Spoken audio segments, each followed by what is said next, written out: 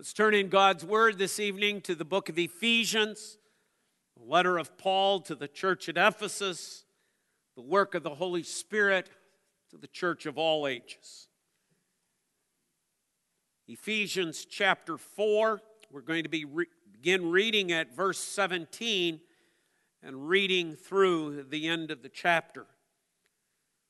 The consequence, the outcome, the outflow,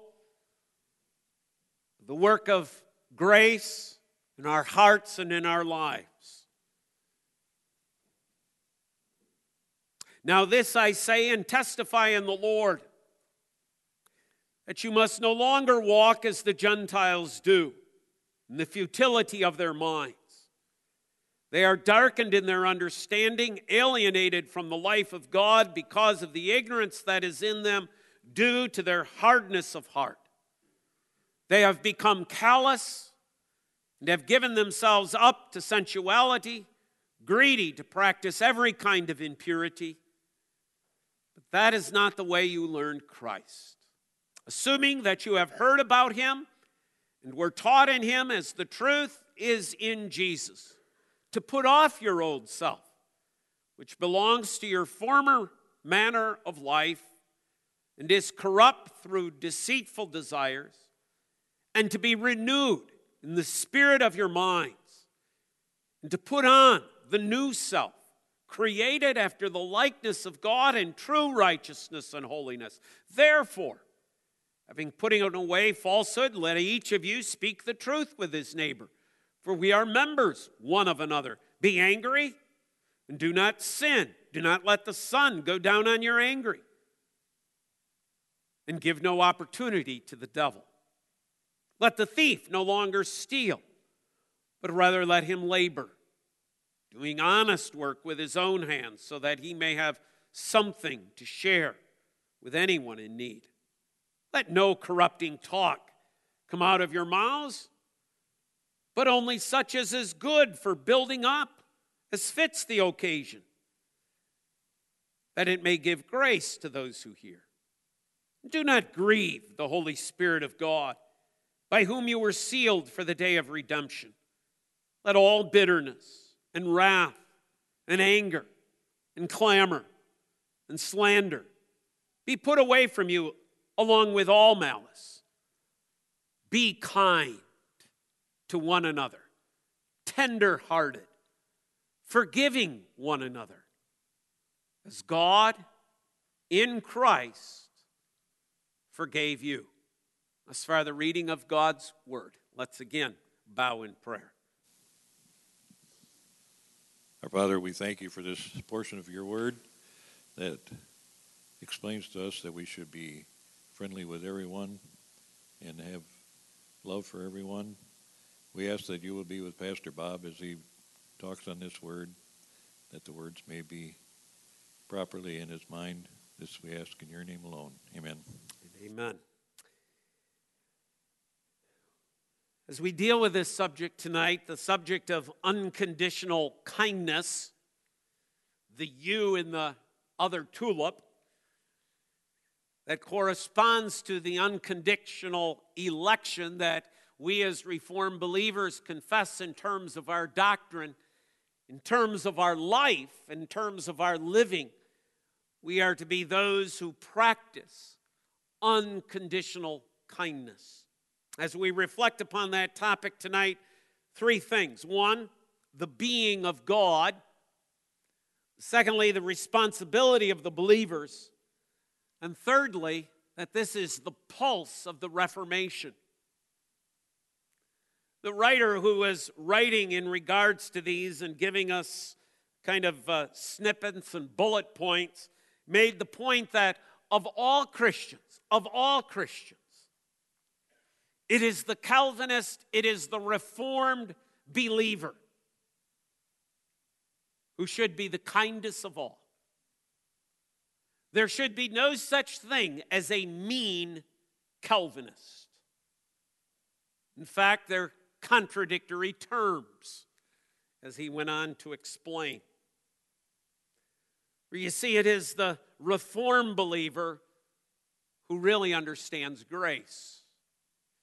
And if you understand grace, then you understand kindness. So let's work through that this evening. First of all, as we think about the being of God, God himself acts kindly towards us. Titus chapter 3, verses 4 and 5. It's on the other side of the sermon outline. I wrote out a few of these scriptures for you. It's the last one there. Listen to how it is phrased here in Titus. But when the goodness and loving kindness of God our Savior appeared, he saved us, not because of works done by us in righteousness, but according to his own mercy, by the washing of regeneration and the renewal of the Holy Spirit. Now, if we stop and reflect upon that passage, if we think about the act of God in saving us, the act of God in reaching out and granting to us salvation, the question is, what is the basis? What is the reason that God acts this way? Why does God take this step? Here in Titus, the answer is these two things: the goodness of God and the loving kindness of God. It's interesting in Scripture how often those two terms go together. Loving kindness. As if kindness is the reflection of love and love is the basis of all that is kind.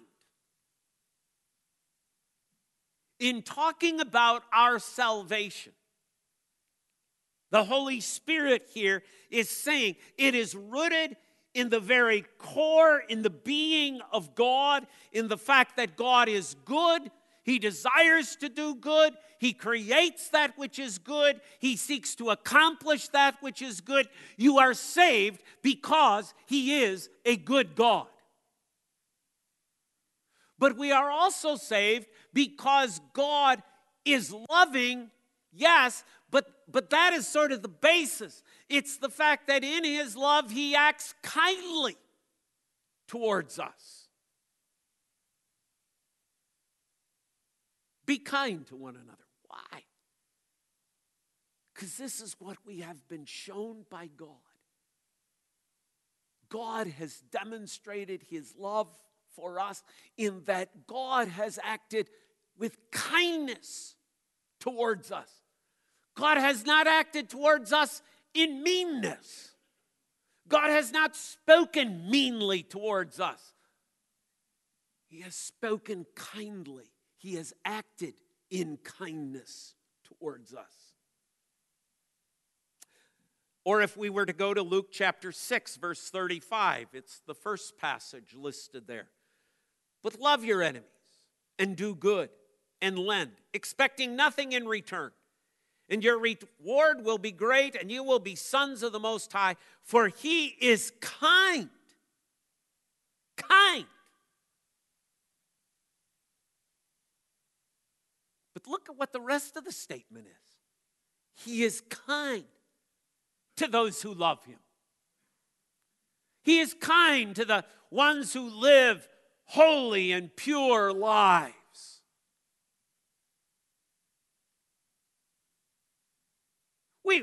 We might even want to get out our pens and say, I think we need to edit this.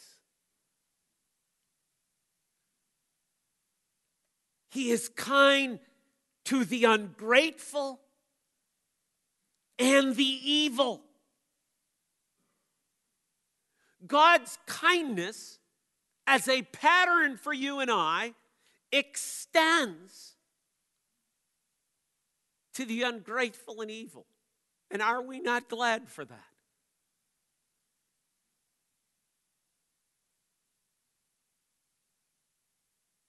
For Jesus didn't come to save the righteous, but sinners, the evil, you and I.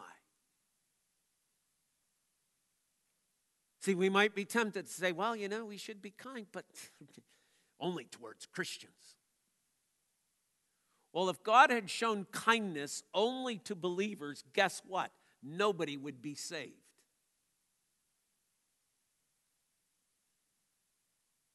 There wouldn't be any of us to be called believers if it were not for the kindness of God being extended to the ungrateful and to the evil. While we were still God's enemies, Christ died for us. See, this is the very being of God. But you see, that very being of God, as I've already alluded to, finds itself in the love of God, or this kindness finds itself in the basis of God's love. Romans chapter 2, verse 4. Or do you presume on the riches of his kindness and forbearance and patience, not knowing that God's kindness is meant to lead you to repentance? This is God's love. He acts kindly towards you and I to lead us to repent. What was Jesus doing this morning in Mark chapter 1 in his first sermon? Was Jesus by proclaiming the gospel? Was Jesus by heralding the good news? Was Jesus by shouting out, "The time is fulfilled, the kingdom of God is here, repent and believe the gospel"? Is that mean? Was that mean of Christ to shout that out, to proclaim it? This was kindness. This was the kindness of God, the love of God poured out.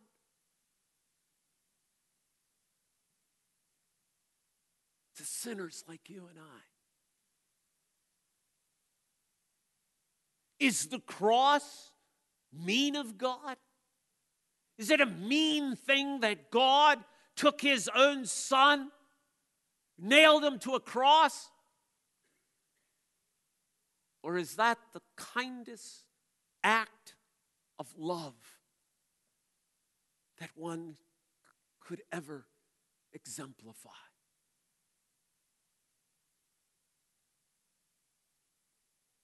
That a man lay down his life for his friends. And you are my friends, Jesus said.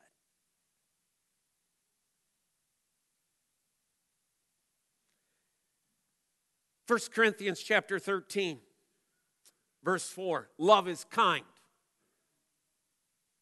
Love is kind. That's what true love is. Love is kind.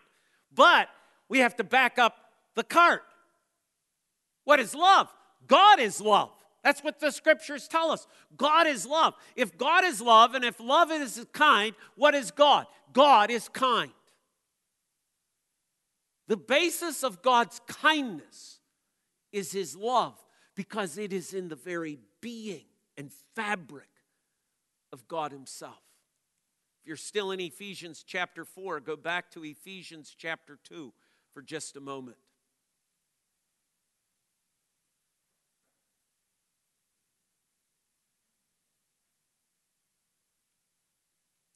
Start at verse 4 with me.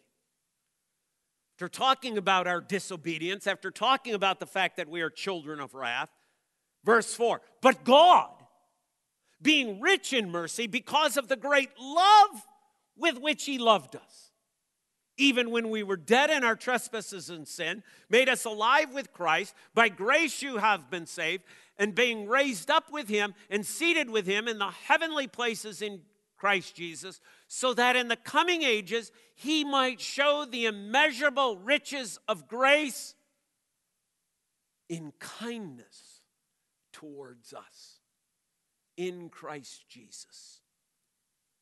Even grace is the display of God's kindness. And God promises to continue to show his kindness towards us even in the coming ages of glory. because this is the very being of God. And you see, by the time we turn to Ephesians chapter 4 then, what we're reading here is this is the will of God. And we could recount many, many passages, other passages that tell us to be kind. But we'll leave it sufficient to simply say, look at Ephesians chapter 4, verse 32. This is God's will. God desires us to be kind.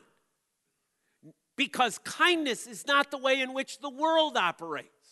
Kindness is not the way in which the unbeliever operates. Kindness is not the way in which the pagan operates. Now, they may do things that look kindly, but it's not out of the same basis. Paul is urging us, as those who know the love of God, we should know the grace of God.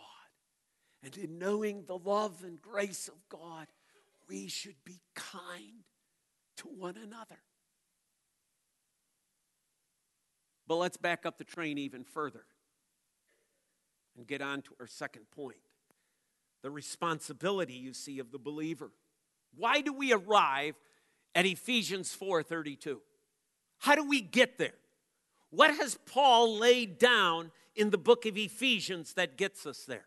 First, Paul lays down this principle. Election. That's what chapter 1 is all about, right? Okay? Chapter 1, this doctrinal dissertation. Beautiful, beautiful testimony of the fact that we were predestined as adoption as sons before the foundations of the world. He chose us in Christ. The great heralding doctrine of those of us who are Reformed. Election.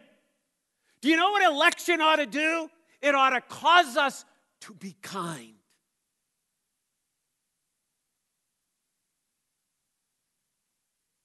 Because before you and I were even formed, before we were even that thought in our parents' minds, before even the foundations of the world, before God said, "Let there be light," God had already chosen you. An act of kindness on the part of God. Why should I be kind? Why should I? See, if we approach Ephesians 4:32 and say, why should I be kind? Because of God's election. That's why we'll go back to the beginning. That's why the writer was stating the fact that of all people in this world, of all those in the world. I mean, how many religious groups really believe in the doctrine of election? How many people in this world, how many faiths, even within Protestantism, how many of them really acknowledge we believe in the election of God as stated in God's word? Boy, that narrows it way down. Who does it end up being? It ends up being those of us of the Reformed faith. We herald the sovereignty of God in our salvation. That's why of all people, of all religious groups, we who confess this glorious, beautiful doctrine of God's sovereign election, where we know and have experienced the kindness of God without measure, ought to be the people who display that kindness to the world around us.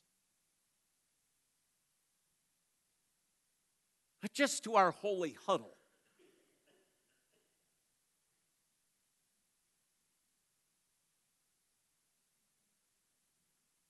Where did Paul go from Ephesians chapter 1? He goes to Ephesians chapter 2. What's in Ephesians chapter 2? Grace. grace through faith. And this not of yourselves. It is the gift of God. So here we are. We're people who have been elected, predestined before the foundation of the world. We're people who have received God's unmerited favor, God's grace, not because we've earned it, not because we've merited it, not because we've racked up enough holiness points in our life, not because we've said enough prayers, not because we've read through the scriptures this amount of times, not because we don't do this and we don't do that. We are saved by grace through faith alone. The herald, the announcement of the Protestant Reformation.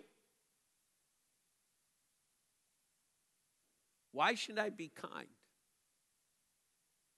Why should I? Why should I be an Ephesians 4:32 person?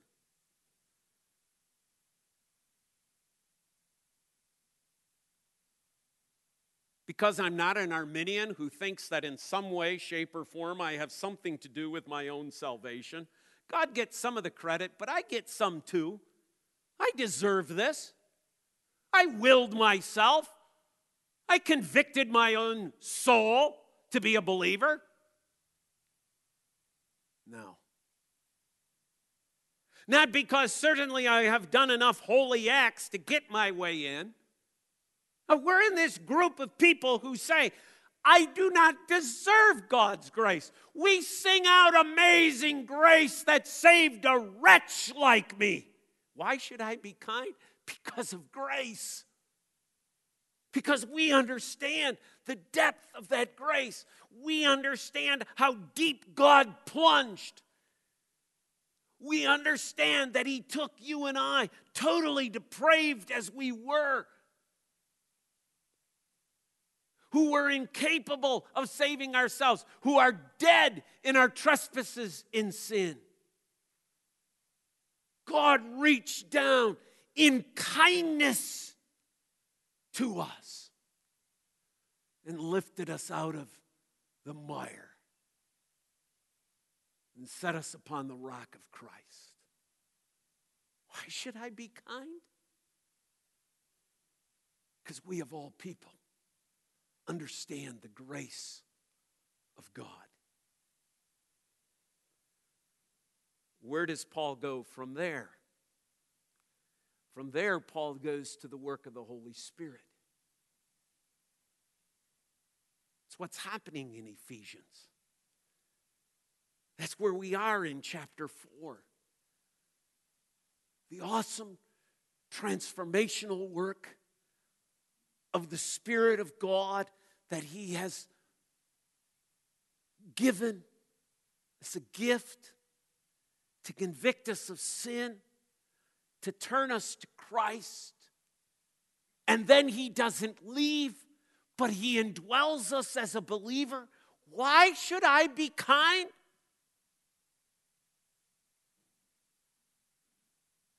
Because we believe that the Holy Spirit dwells within us. That the Holy Spirit has taken up residence within us. That we are temples of the Holy Spirit. And we understand the glorious truth of Galatians 5, that the fruit of the Spirit is kindness.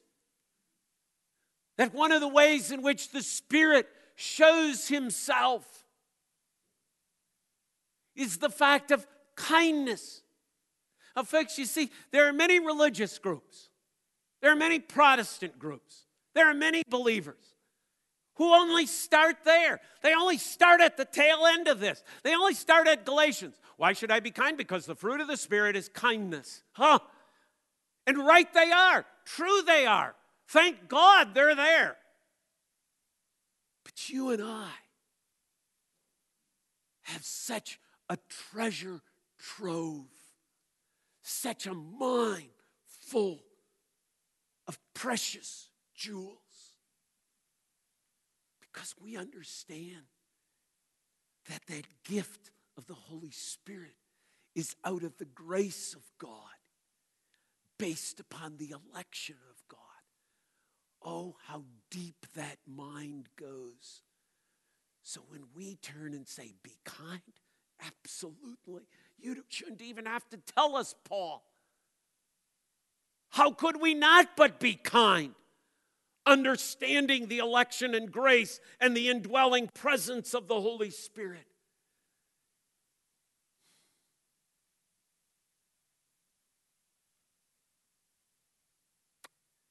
But you see, we're not in glory yet, are we? We still deal with this struggle of besetting sin.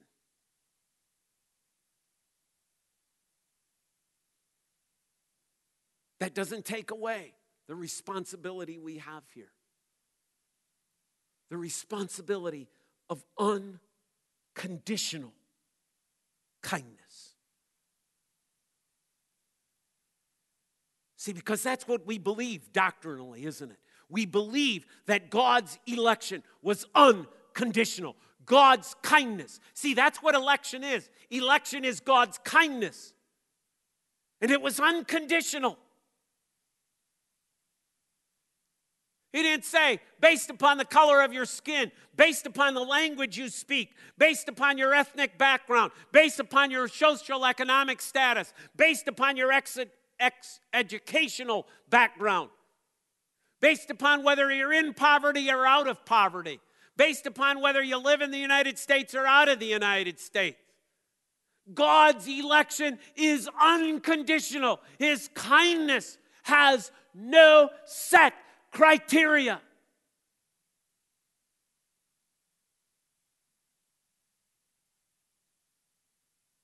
And therefore, the kindness that we are called to hear in Ephesians 4 is a kindness that is unconditional.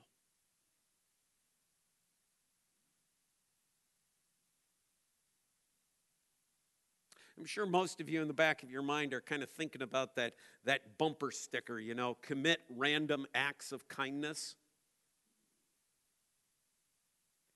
And I know the basis from which it comes, and it's sort of like, don't like the bumper sticker. But when I think about it, that's what I ought to be doing. My acts of kindness ought to be random. In the sense of, I'm not setting up some sort of barrier. I'm not setting up some sort of criteria.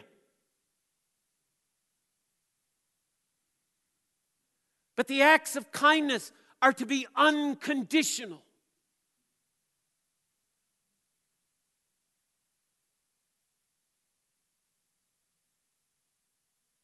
For you see, this is the pulse of the Reformation. It's not the heart. A pulse is not the heart. A pulse is simply the sign that the heart is beating. Kindness is the sign that the heart is beating. The heart of grace, the heart of faith is beating. And kindness is the display. Oh yeah, you're alive. Your heart's beating at this many beats per minute.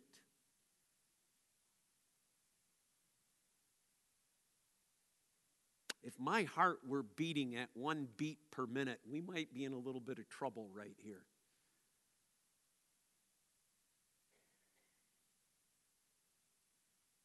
I have to ask myself, how many acts of kindness do I do a day?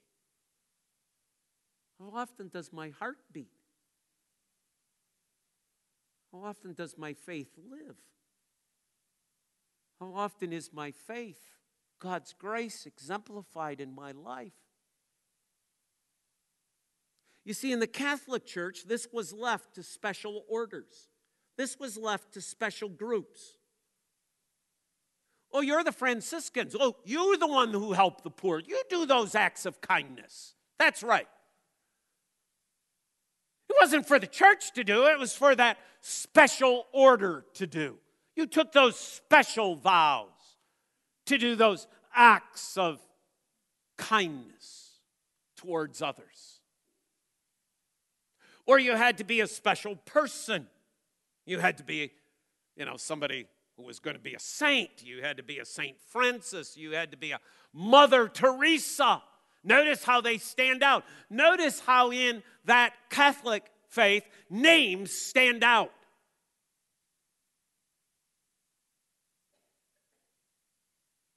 But in the Protestant faith, we don't do that. Why?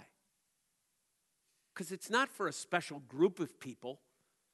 It's not like, oh, this is the kindness group. The kindness group will meet 7:30 Tuesday night to figure out acts of kindness that they will do. Because it's not for a special group. What the Reformation brought back was an office that had been lost in the Catholic Church. And that office was the office of believer, where it was the responsibility of every believer of the Church of Jesus Christ to beat with the heart of faith, to show forth in acts of kindness.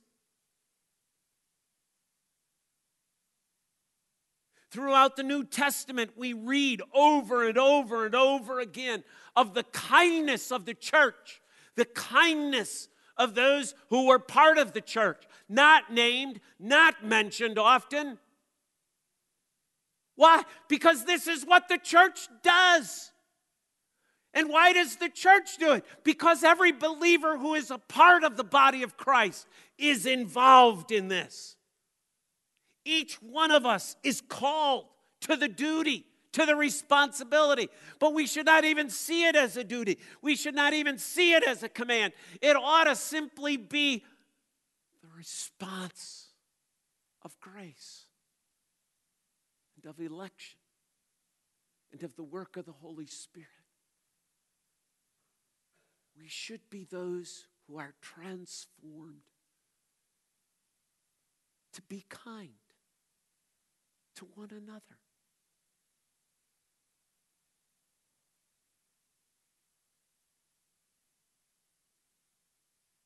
Was that which took place earlier in this week an act of kindness? Is sending a mail bomb an act of kindness? No. Is taking an assault rifle and pistols into a synagogue and killing people because they are of a different faith and you don't like their viewpoint an act of kindness? No. That's not kindness. That's the world.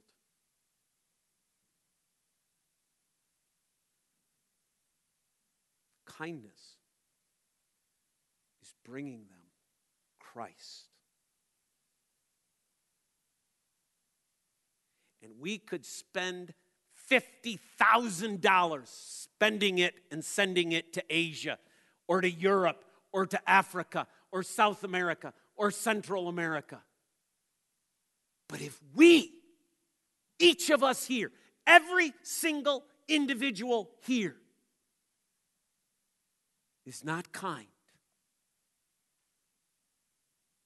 unconditionally,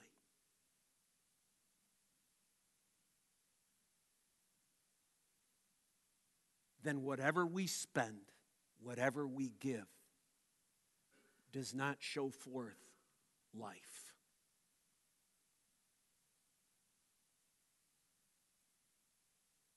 It shows deadness.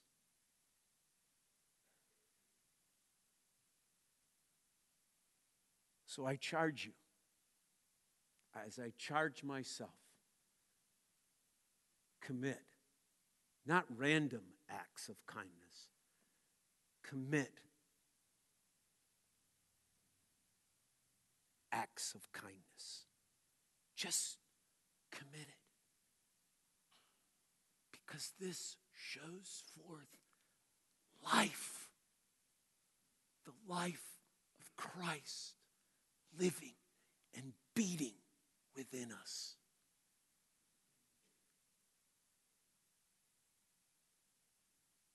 This is the gift that the Reformation brought us as well. Father, thank you. Thank you for giving us the King of great authority, of great power, who took a towel and washed feet.